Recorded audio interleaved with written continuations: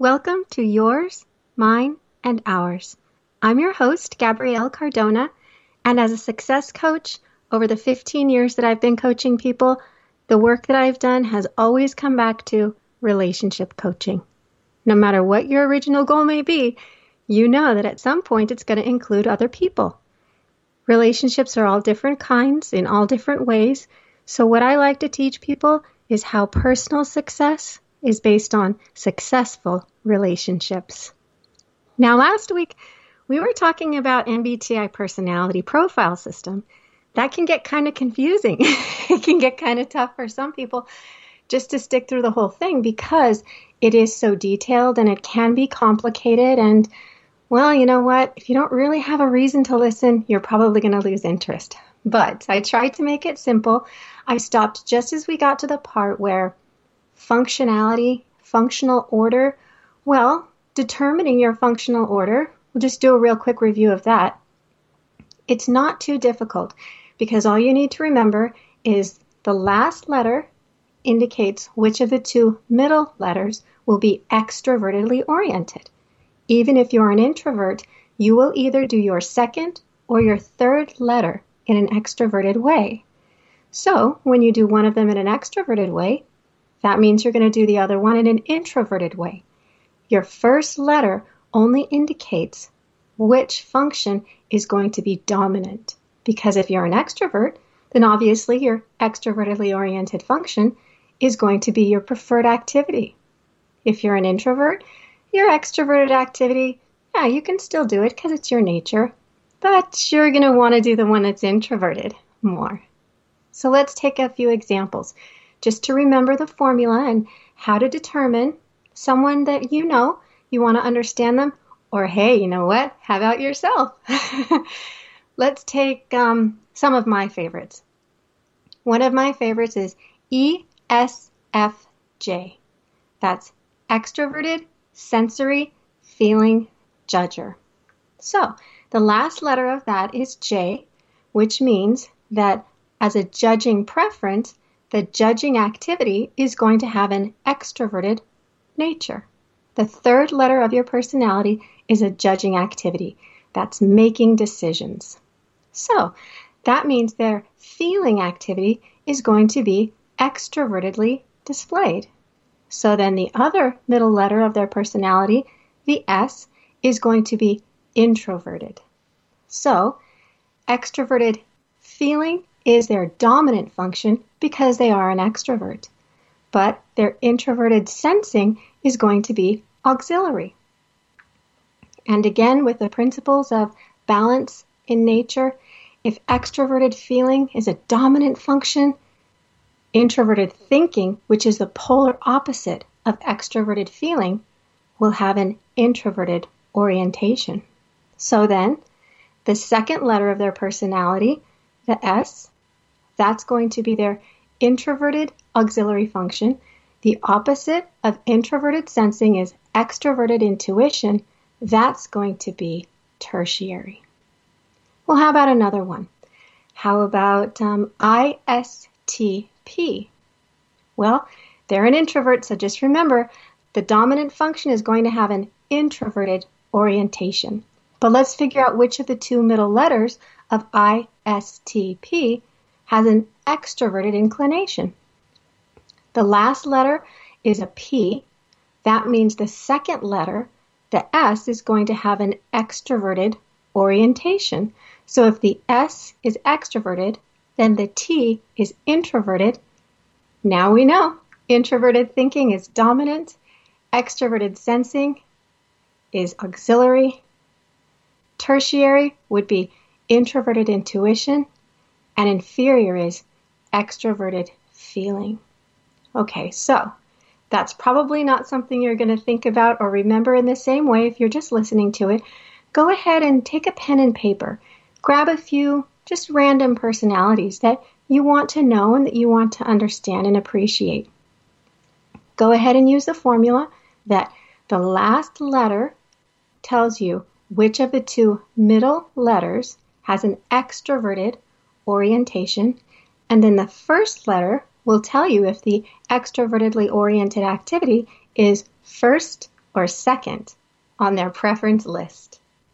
Well, okay, so let's just say extroverted sensing is my dominant function. Well, what does that even mean? What does that look like?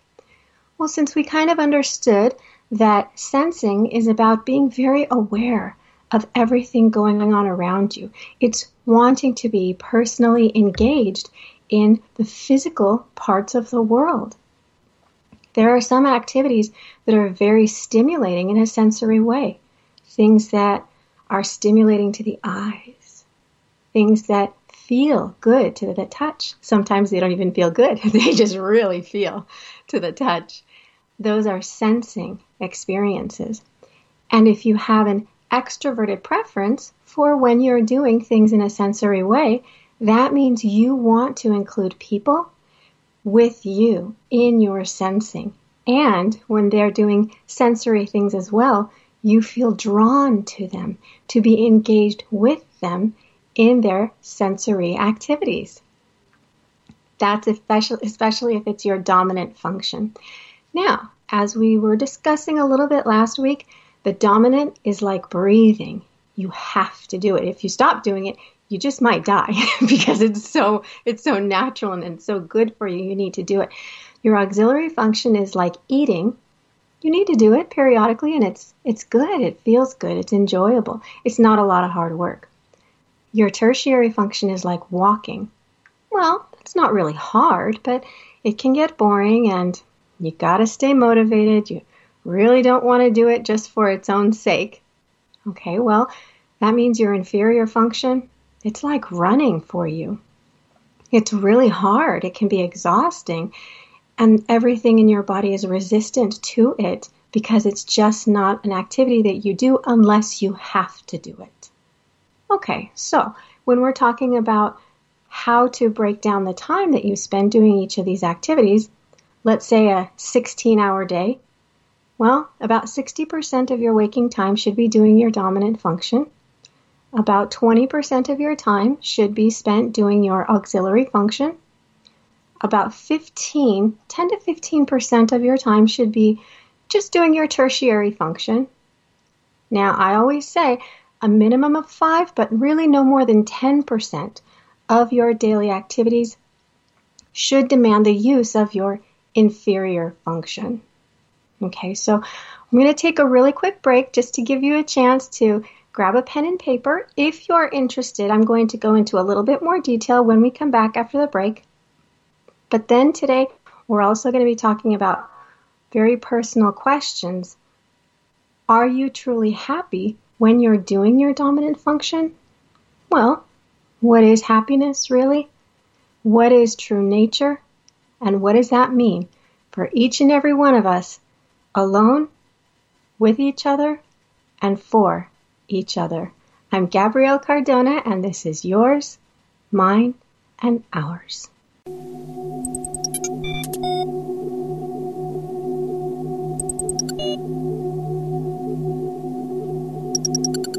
BBSradio.com.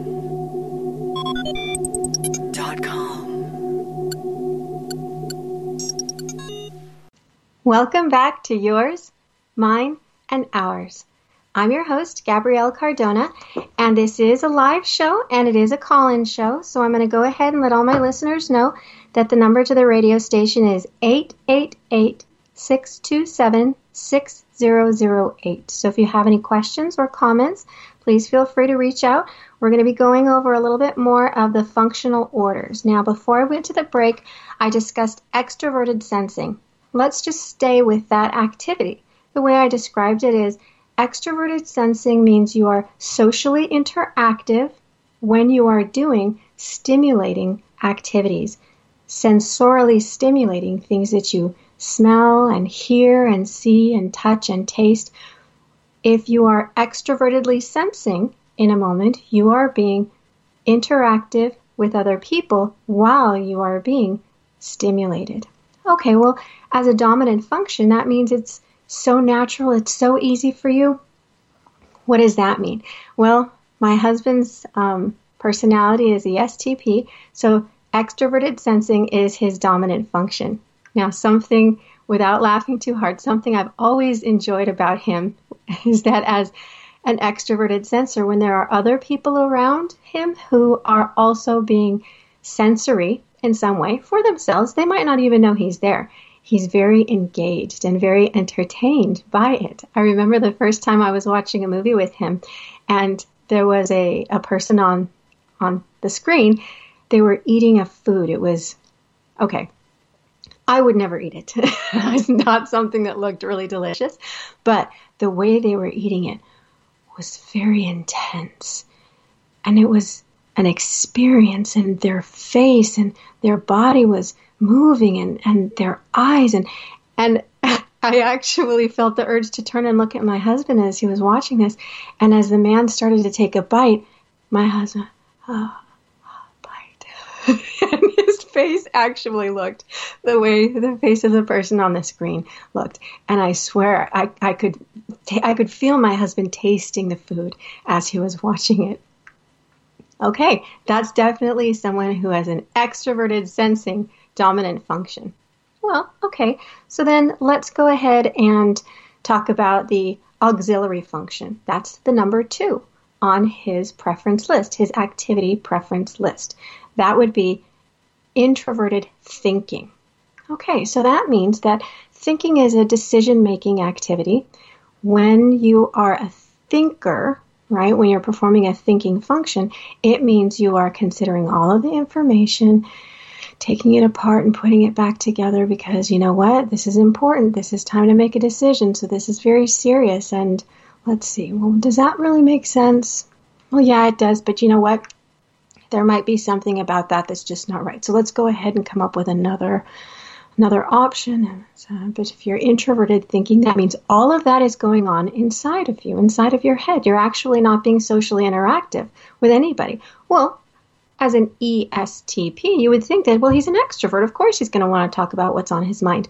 No, that's the great thing when people say, well, yeah, I'm introvert and an extrovert. No, you do certain things in an extroverted way and other things in an introverted way. So with introverted sensing as an introverted thinking as an auxiliary function, that means that extroverted feeling is tertiary for an ESTP. Extroverted feeling, that means feeling is caring about other people, caring about their needs and their thoughts and their feelings, making a decision based on not what's logical, not what's rational, but what would make someone else truly, genuinely happy and bring them pleasure. Well, as a tertiary function for an ESTP, extroverted feeling doesn't really feel right. But they still need to learn how to do it because in life, sometimes you are going to need to make feeler kinds of decisions. And that means that the inferior function for an ESTP is introverted intuition. It's the polar opposite of extroverted sensing. So if an ESTP has to do extrovertedly feeling kinds of activities, or sometimes they have to do an introverted intuition, so you know what? So this is what I tell people. When you have to do things in life that are not your nature, they're not the true, inclination of your personality, the best way to do it and to get comfortable enough with it to be able to do it well is find the activity of your personality that has a particular social inclination. Like for an ESTP, it would be the extroverted sensing when they need to perform an activity that is extroverted feeling. It's easier for an ESTP to do extrovertedly feeling things if they're doing it while they are being sensory. If they can find a sensory opportunity or a sensory reason, right, or a sensory way to infuse their feeling functionality into their sensory experience. I'll give you an example of that. Now, let's say ESTPs love to eat, right? Cooking, like I mentioned before.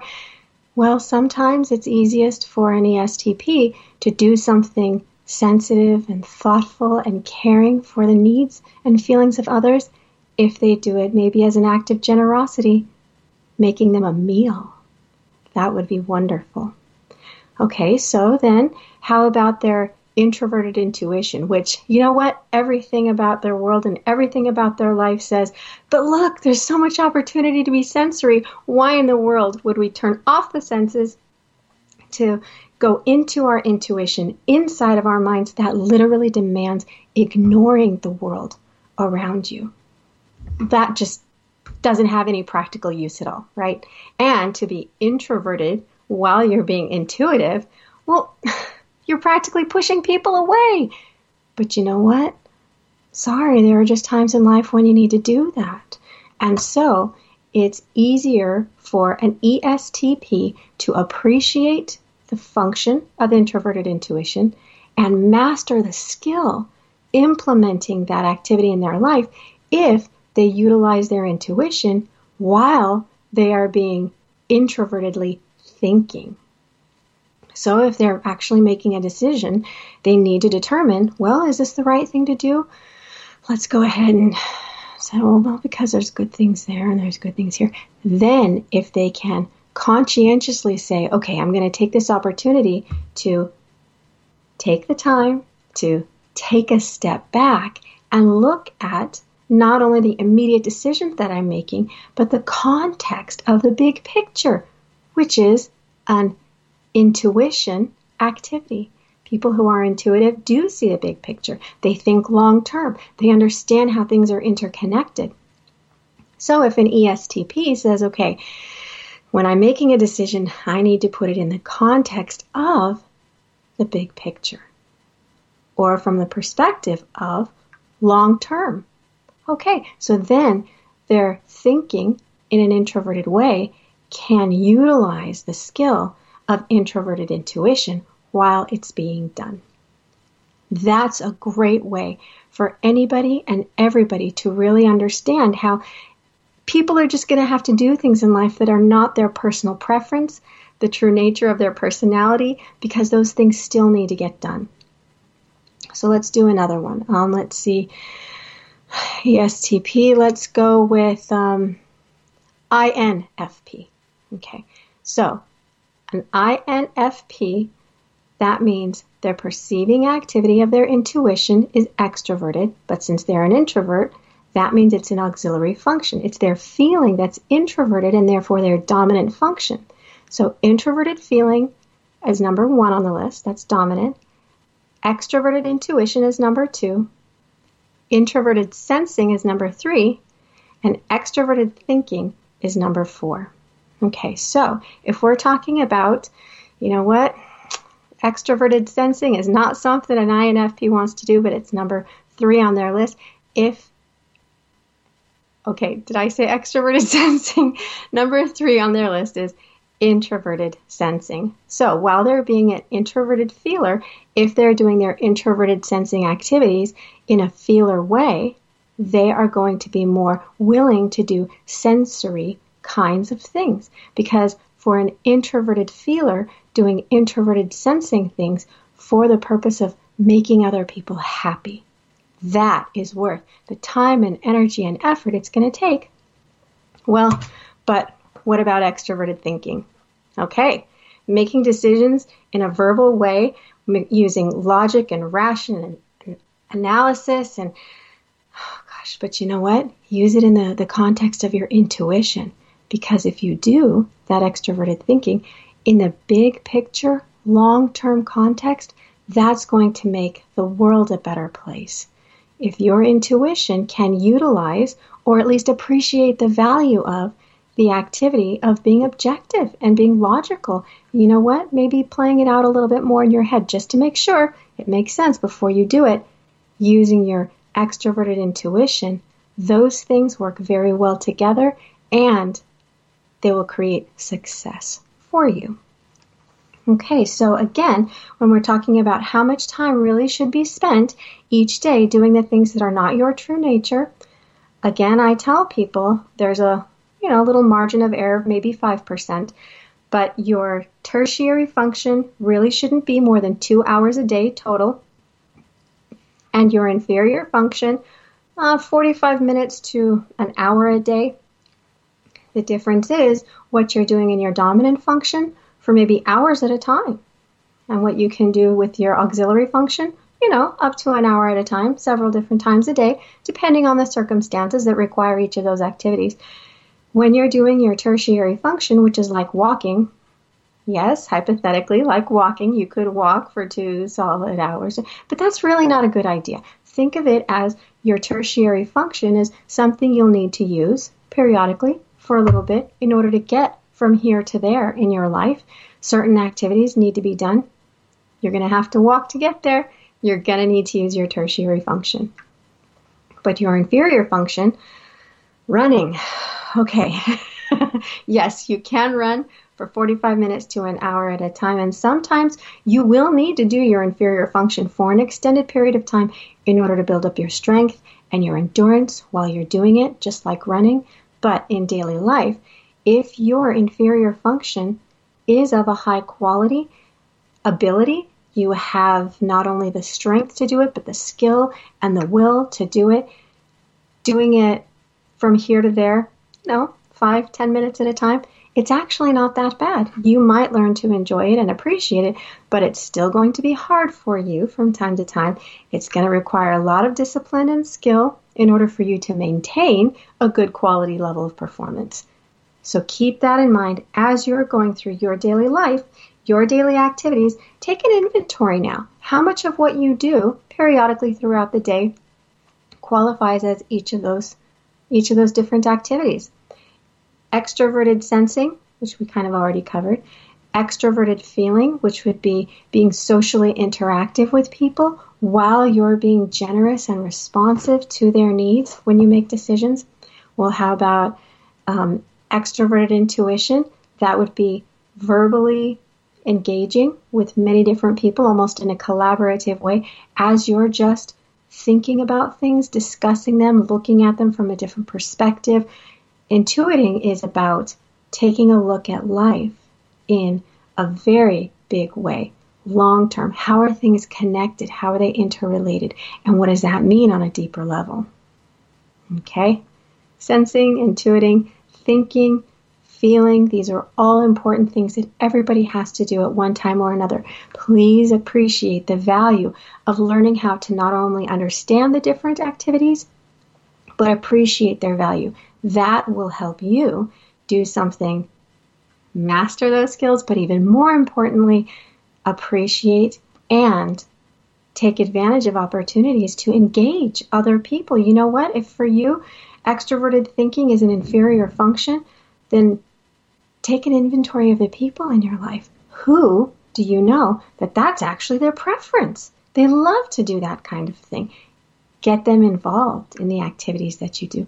And then you'll not only get to know other people better, but you will appreciate them more. And here we go, back to the other questions.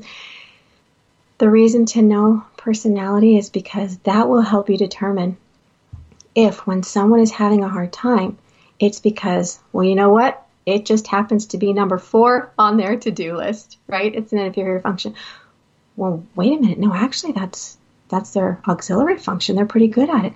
Well, okay, because then you could say, do they just need to take care of themselves a little bit better? Maybe it's okay to give them a break and say, hey, you know what? I know that you're having a hard time just doing something as easy as eating. Maybe you should take a rest. Do you need to recharge? Do you want to talk about something? What is it that you need to do for you in order to go back to doing that activity that you're great at? Doing it well, with a smile on your face. Well, what if that's not it? It might actually be a bigger problem, something that is going on for that person inside of them that they might actually need professional help with, separate from the activity, because if that's something that the person themselves has to work through, to get over, to actually relearn certain skills in life, certain discipline, or maybe understanding certain concepts, they might need professional help, intervention. You can always still then support them and encourage them and understand them and love them as they are getting more healthy, not only just in their immediate condition, but as a soul, a whole soul overall.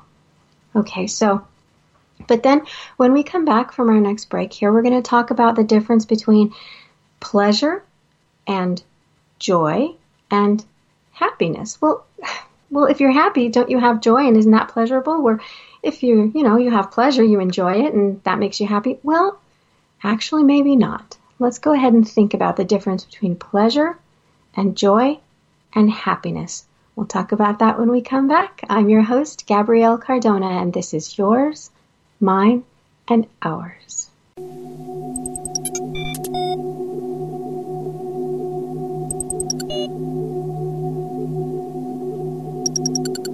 BBSradio.com.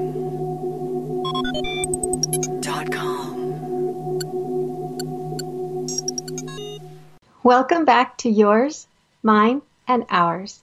I'm Gabrielle Cardona, and we're about to talk now about the difference between pleasure and joy and happiness. Now, again, the number to the radio station is 888-627-6008. If you have any thoughts or questions, please feel free to call in. And now, when we're talking about, people want to feel good. This is just about feeling good. Sometimes we don't feel good.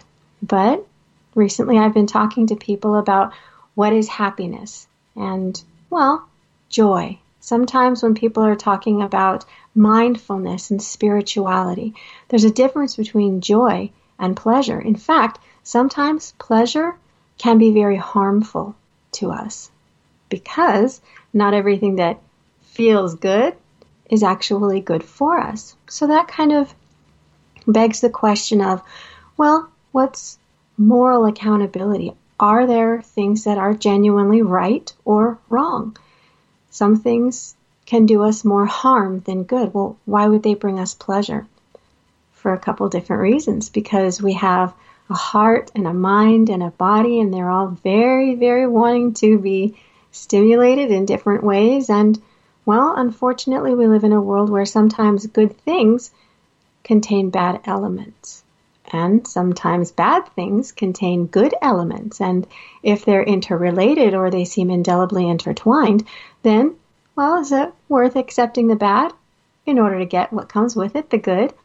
Or sometimes, if something feels good, it's good enough to keep doing it.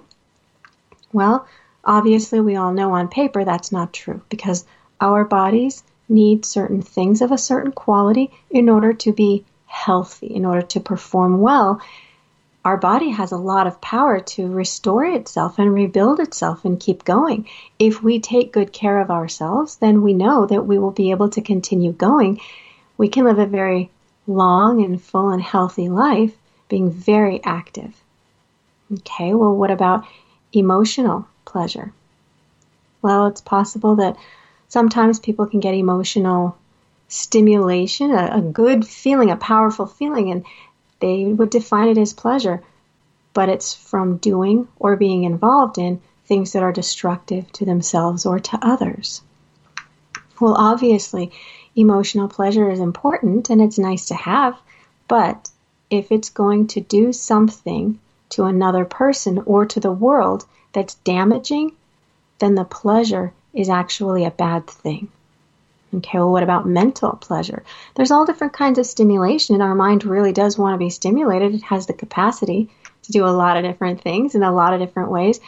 But if we don't pay attention, sometimes the things that our mind, our brain is actually doing can be harmful to us in the process of doing something beneficial.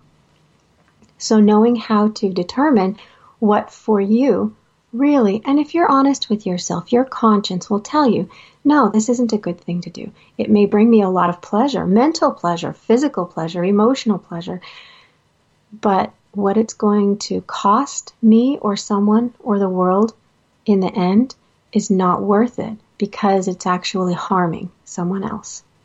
Well, then what's joy? Well, joy is actually something that is a benevolent feeling. It is pleasure on an emotional level, but with a spiritual element, because genuine joy is about deriving pleasure from someone else's good. and something positive that you have created. When you have done something destructive or negative, you never truly feel joy. And this is the great thing about being human. Unlike animals, we do have a conscience, and what we think and feel and say and do does really matter. And how other people feel and respond to what we think and say or do really does matter as well. Unfortunately, in the last 50 years or so, certain social changes, right, different philosophies that have come into the world about me first, my rights without responsibilities, my preferences, my pleasures, my happiness, no matter what effect it's going to have on you, may have had some good purpose in the beginning, but it was taken to such an extreme now that freedom of speech has become entitlement to abusive speech. And freedom of choice now has devolved into choosing to hurt someone else. Even things like my right, my justice rights in the court. There are certain things that people actually think it's better to let a bad person go free than to wrongly incarcerate an innocent person.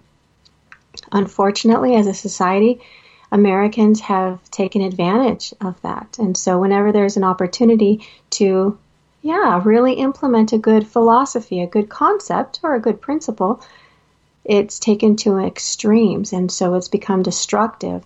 When we're talking about genuine joy, no one can actually feel true human joy while they know that what they have done or someone else has done has been damaging to anybody.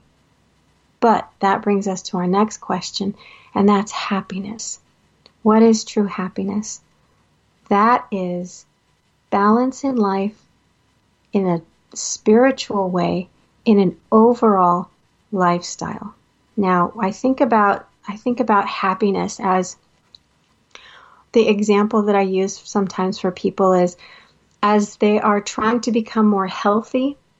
And they say, I've had a lot of bad experience in my life. I've had a really hard time doing certain things in my life. But you know what? I got strong. And you know what? The things that happened to me before that may still be happening to them now. You know what? I don't care.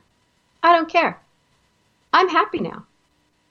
Okay. Sorry, but you can't be truly happy if you don't care about something, because that's not organic. We are attached on an emotional and mental and physical level. It's those three elements that have to be working in a positive and healthy way in order for spirituality to truly occur. And happiness can only happen when there is spirituality. So if you have to sort in your mind through something, talk yourself through something, and you know what? I don't really care anymore. Then I'm much better because at least I'm not having negative feelings. Well, it's okay to have negative feelings once in a while. We talked about that before. Anxiety and fear and anger are just your body's way of saying, okay, something needs to get done here. I'm giving you a little indication that you need to deal with the situation that you weren't really paying attention to. I'm going to continue to motivate you to do something to take care of the situation. So you can have negative feelings like anxiety or fear or anger and still be a happy person, because if your mentality and your general mode of living, your modus operandi, is about being proactive and positive, you can look in a situation or at a person and say, I don't approve of what you're doing, and we need to deal with a situation because I had feelings, right, that tell me, you know what, you got to deal with the situation. It's a problem. And I am dealing with this problem now in a proactive and thoughtful and considerate and informed way to make sure that whatever is in my life is healthy the way that it should be. And that includes doing and being things to bring out the best in others. Well, that's easier said than done, obviously, because not everybody wants to work with you and not everybody wants to be what you want them to be. And you're not always going to be what they want you to be. So what do we do? Agree to disagree? Well, does that kind of resort back to but I don't even care?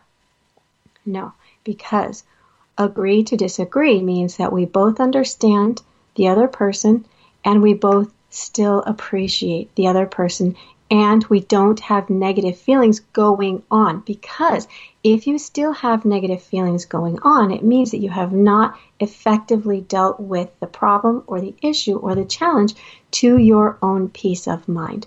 You absolutely can have peace of mind when you're in a situation that's not necessarily to your liking, because you know that you have done what you need to do for you. That may mean, you know what, you just got to leave the situation altogether, because as much as you were willing to negotiate, the bottom line, you know what, it actually wasn't right for you. It wasn't good enough for you. Okay, but as you're walking away from a situation that you're not really happy about because of the situation, you can say within yourself, I have peace.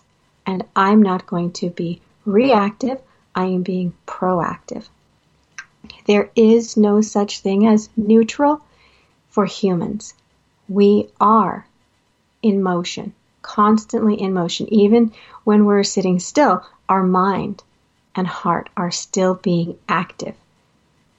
Detaching from ourselves emotionally or mentally in order to continue has turned off part of our soul. That is going to damage other parts of us, because the other parts of us are going to need that part that we have either detached or turned off. Well, does it even really matter? Yes, it does, because when other people then interact with you, your performance has been compromised, your attitude and your energy are actually negative, and that affects them in a negative way as well. And they're going to continue to propel that negative energy. It might not be mindfully. They might not even know that they're doing it. But take a look, take an inventory at others first, because obviously it's easier to look at others and to make that determination. How much of what a particular person is doing is mindful, conscientiously, proactively on their part? How much of it is aggressive? How much of it is reactive? Well, you know what? The more comfortable you get with just the idea of taking a look at behavior in that way and then classifying it, detaching it from other things, and specifically in and of itself, how would you describe what you do in life? And how much of the things that, well, they could stand to be a little better, how many of those things are because you're either detached or you truly are genuinely unhappy and still sorting through those feelings as they go through you? If you understand how personalities work and how human energy works, how thoughts and feelings work, you will be more willing and actually probably more eager to be a good person, aware of what you're doing in a good way, because then the next step, you are going to have that effect on other people and you will start to draw good people to you as well. And it continues to feed off of each other, because again, in life, in nature, in humans, there's no such thing as stillness. Everything is moving, energy between people, inside of people, around people. That's you and me. That's yours, mine, and ours. We're going to take another quick break. My name is Gabrielle Cardona. I'm your host.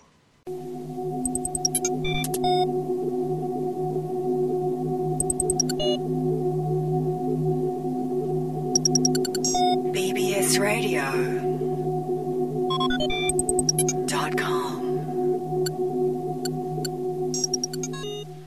Welcome back to Yours, Mine, and Ours. I'm Gabrielle Cardona, your host, and again, the number to the station is 888-627-6008.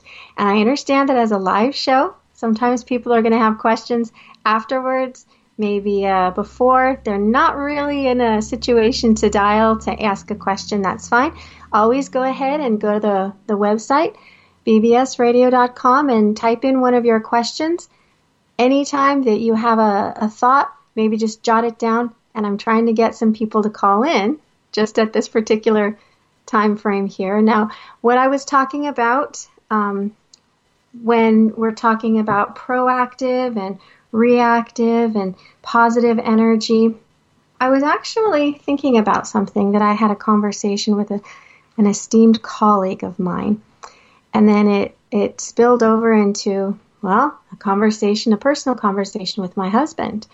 And my husband comes from a culture where, you know what, it's Hispanic. There are still certain social standards. There are just ways that people need to behave. And they look at places like the United States and say, wow, they're very selfish and they only care about themselves and they have very little discipline because there are just certain things like social propriety. You don't need to disrespect someone for no reason. And I said to my husband, you know what? I think that there's an extreme because here we always say everything that we want because it's our right.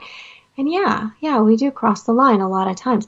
But honey, where you come from, people never say what they're truly thinking because they don't want to rock the boat. There's got to be some kind of in between. A lot of times when I'm doing business or social interacting with Hispanic people in my congregation. Now, we've got a lot of diversity, not just Mexico, Central America. We've got South America. I even have a couple from Spain. Okay, now trust me, Spain is nothing like Cuba. Yes, they both speak Spanish, but getting to know different cultures and different individuals is challenging. Well, here's where the real big, won't say debate, we'll say discussion. Yes, discussion came up. I actually made a comment that I really believe, and it's a big part of the reason why I don't like feminism. A lot of my connections, a lot of my clients, a lot of my colleagues know that I don't approve of feminism because it has actually had a destructive impact on not only women and the way that they perceive themselves and men, but also men because it has really limited their freedom to do and be and say what they truly think and feel simply out of fear. Well, you know what? Guys really aren't that bad for the most part, right? Let's just accept that. A lot of men are very good people. And not all women want to be aggressive. Sometimes it is okay to be barefoot and pregnant and in the kitchen, and you don't have to fight for money, and you don't have to prove that you don't need a man. Because guess what? Yeah, actually, we do need a man. And men need a woman. We do work well together and we do complement each other. No, we don't complete each other. We work well together and we complement each other. And one thing I actually said was, you know what? An unhealthy woman can do exponentially more damage to a healthy man than an unhealthy man can do to a healthy woman. Okay, wait a minute. Now, is that true? I'll say it again. An unhealthy woman can do more damage to a healthy man than an unhealthy man can do to a healthy woman. All right, I'll just get right down to it. The bottom line, because men are much more affected by women than women are by men. Women, have an amazing ability to do a lot of different things. We're very talented, we're very skilled, we're very resourceful. I even explain to people, that one of my favorite chapters in the Bible is Proverbs 31. That is a to-do list and a half. For a woman, we have a lot of different places to be and things to do. And yeah, we got a lot of just people who are relying on us to get a lot of things done. That means that, a man is part of it, but for the most part, he has a very limited role in our need for things to get done during the day. We absolutely value men and we appreciate them and we love them and we like them a lot, but we don't really need them in order to be functional because our functions are so broad and so numerous. But you know what? Men aren't like that. Men are very different. They're very simple. They're very basic. They have 2, maybe 3 main things in life that they need to do, right? They have the skills and talents and abilities to do all of the different things that a woman can do, and women can do all of the things that men do, but men are wired very differently. They're very fundamental and they're very basic. Men only have enough blood for one head at a time. If a man ever falls in love with a woman, she owns him. She has him in the palm of her hands. Now, if she has a man truly in love with her, he is going to be very willing to do what she wants, when she wants, how she wants, where she wants. Yeah, you know what? And more importantly, she can make him miserable. When you have that much influence over someone, which you do when that person loves you, truly, genuinely loves you, when you have that much influence over that person, you need to be responsible with how you wield it. You need to be accountable for what you do to that person. Let's be honest, ladies. When we have stuff to do, yeah, a man is interesting. He's nice, but we don't really need him at all times. And yeah, when we have him, he's very important to us and we love him. He does make us feel really, really good inside. But our ability to compartmentalize is a big part of why we can multitask. Now take notes here, gentlemen. We have the ability to multitask and compartmentalize. That includes with our relationships. That doesn't mean we've turned off our feelings. It doesn't mean we've disconnected, because I've already explained in the show today, disconnecting is not healthy. Turning off your feelings is never a good thing to do. But if you are constantly having to do things all the time, a man works from sun to sun, a woman's work is never done. Yes, we are on 24/7. What we need from you is vital to have with us at all times as we are not with you. So, a woman can love a man very much. The love that a woman feels for a man is not the same as the love that a man feels for a woman. So, when a woman is upset and she starts saying and doing things to make her husband crazy, well, he can try and do those things back. It's not going to affect a woman the same way, because we can fight and we can stick it out and we can keep going and we can say and do things to make you crazy. And you know what? Men have a low threshold. They're going to give in. They're going to concede, or they're going to walk away, or they're just going to go completely nuts and shut down because their threshold is so low for that kind of activity. Well, you know what? It's important to remember, ladies, and again, I love this scripture as well because it's got a lot of practical application. It's better to sleep on the corner of a roof than in the same warm bed with a woman looking for a fight. When we want to fight, we will keep going and going and going. You know what? If a man's fighting with another man, he may very well be able and willing to do that, because it's not the same with a man as it is with a woman. When a woman really wants to fight, she's always going to win, even if it's not in the form of a concession from him, right? Because he might not ever actually truly agree. He just might say, you know what, fine, forget it. I just walk away. I'm giving up here. That's not the same thing. So when you ask yourself, ladies, when you ask yourselves, am I contentious?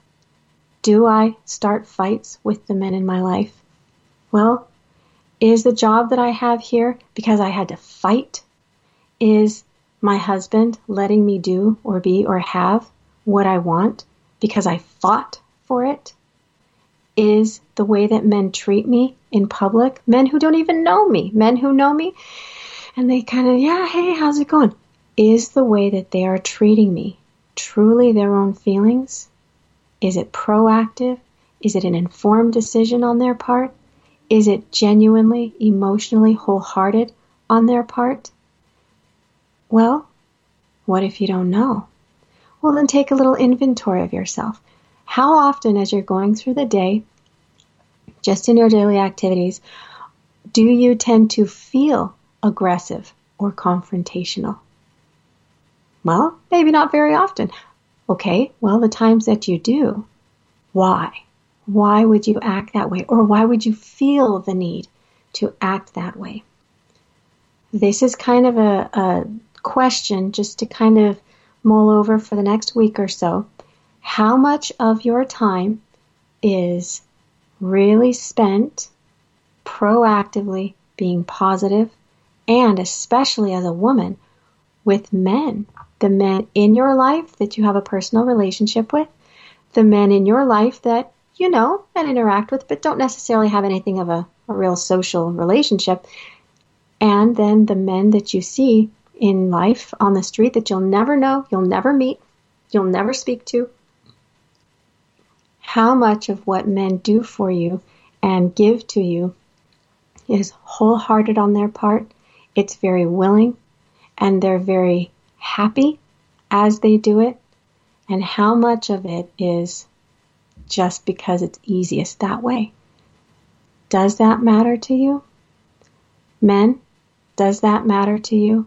How much of what you do for women in your life is proactively, heartfelt, willingly, and enjoyed by you? Take an inventory of the women in your life. How many of the women in your life say, hey, tell me what you want. I'll absolutely do it for you. In fact, I'll do it in the way that you want, in the time that you want, in the place that you want. And I don't think that's undermining my value or my validity as a woman, because I absolutely feel comfortable and confident with myself. I'm healthy and happy myself. So I would love to give you what you want to make you happy as a person in my life. Tell me what it is that you need. And then if you told them what you genuinely wanted or genuinely needed from them, they would in fact be okay giving it to you. They would not be offended. They would not take it personally, and they wouldn't start a fight, because what's yours and what's mine when it comes together is ours if we're both healthy and happy and proactive. When we're apart, we're healthy and happy and successful when we are together. Thank you so much for listening to the show this week. We'll be back next week at the same time, same place. My name is Gabrielle Cardona, and this is yours, mine, and ours.